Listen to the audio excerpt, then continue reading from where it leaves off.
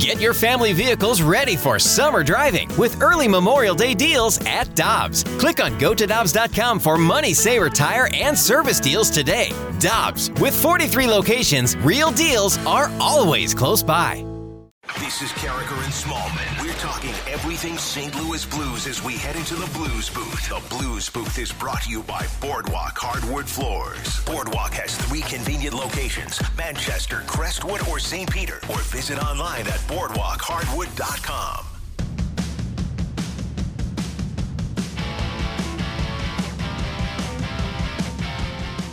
A dramatic victory for the Blues last night after falling behind early 3-0 against the Stanley Cup champion Tampa Bay Lightning. The Blues score 2 in the second, 1 in the third, and then win it in a shootout and pick up the 2 points. Michelle Smallman, Randy Carricker, and we go to the Brown and Crouppen Celebrity Line, and our friend, the Hall of Famer, Bernie Federko, joins us on Carricker and Smallman. Smallman, good morning, sir. How are you? I'm doing good, thanks, Randy. We have seen this before from the Blues. And, Bernie, it's amazing to me that but more times than not, when we see the Blues fall behind like this, it's Ryan O'Reilly who gets things started with a comeback.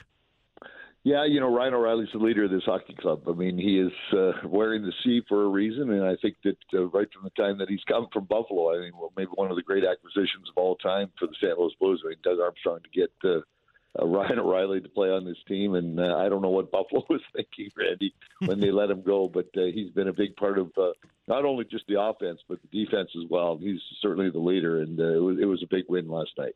And a big game, Bernie, for Jordan Binnington. He lets in 3 goals early, but then stops the next 24 plus 2 in a shootout. And not only kudos to him for his performance, but kudos to Craig Berube for never considering pulling him. Well, Michelle, watching the game last night, I mean, there was no reason to pull him. And I mean, it was a fluky goal, the third one, and I thought he made 3 or 4 great saves before, even the first one went in.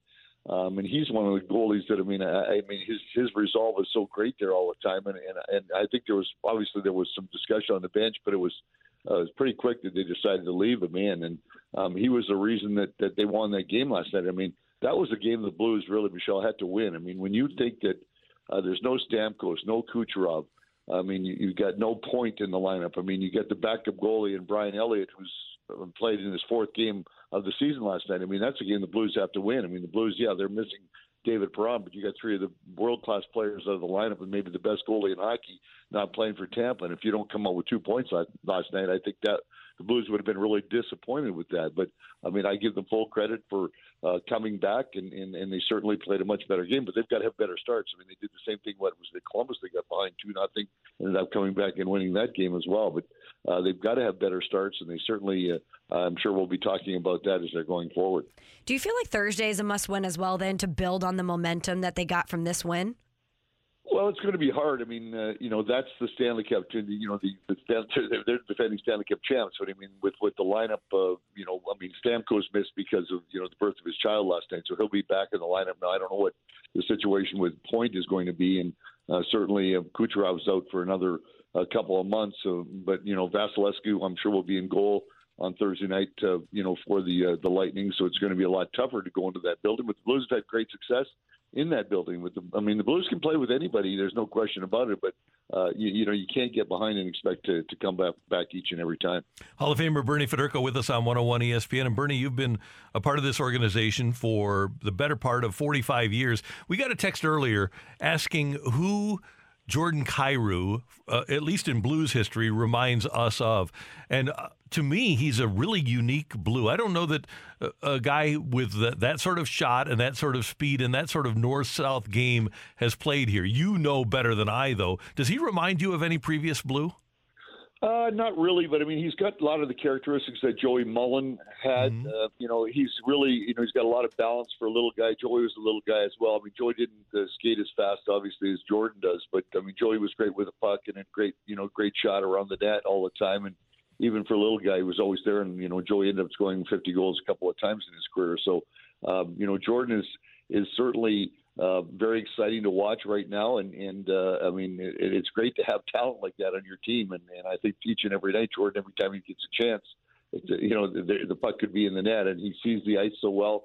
made a great pass to O'Reilly on that first goal last night as well. So he's still we're still getting used to what he's going to. I mean, if you're going to imitate anybody, who's going to have his own little world that he's going to live in. But certainly he's been really, really good through the first quarter of the season.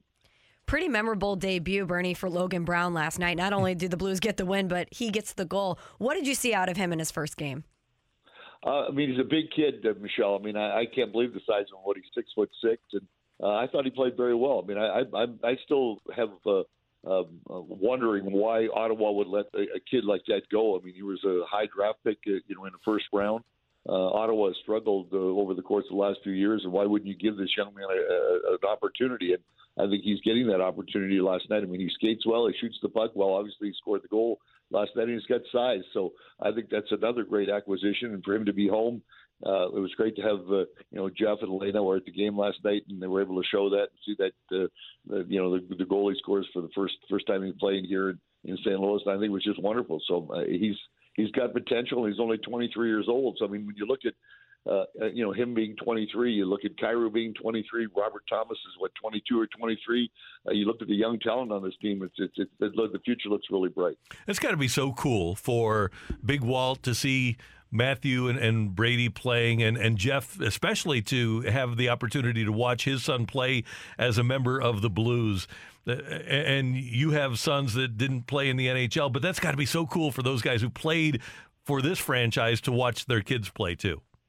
Absolutely. Especially a successful franchise. I mean, the Blues winning a couple years ago, I think that really makes you more excited if your son gets a chance to play, on the team that is can potentially win another cup. So I think that for the Browns, it's obviously exciting. And for Walt, I think he'd love to have the kids play here in town, but I mean, they're in the National Hockey League. You can't really choose where your kids are going to be. I mean, as time goes on, maybe in free agency, you can have the opportunity to have one of them come back or both of them come back. But it's a privilege to play and an honor to play in the National Hockey League. Walt's been there, Brownie's been there as well.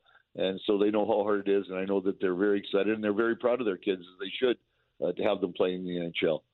Hey, Bernie, before we let you go, we brought up Brady Tkachuk, and we saw the Brendan Lemieux biting incident the other night. He's been suspended for 5 games. Who did you play against that was that nasty, that would bite your hand? You know what? I don't know if there was. I think, to be honest with you, I think that was always a potential with anybody.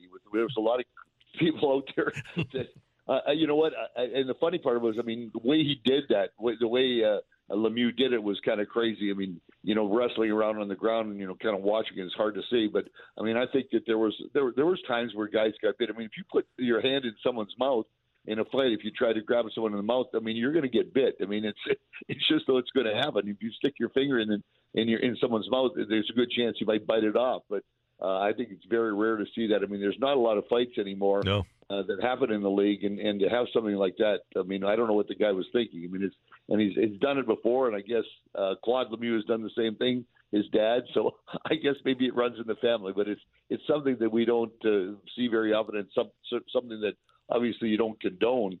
A fight's a fight. You're supposed to be trying to punch somebody, not supposed to be trying to gouge out his eyes or bite his fingers. So I'm glad the league did it, and certainly I don't know if it's going to deter anybody from doing that, but certainly when something like that happens, the league has got to take its stance and make sure they try to stop it from happening again. Hall of Famer Bernie Federko, looking forward to seeing you back on Bally Sports with the Blues and the Lightning tomorrow. Thanks so much for the time. We do appreciate it, and have a great day. Always a pleasure. You guys have a great day, too.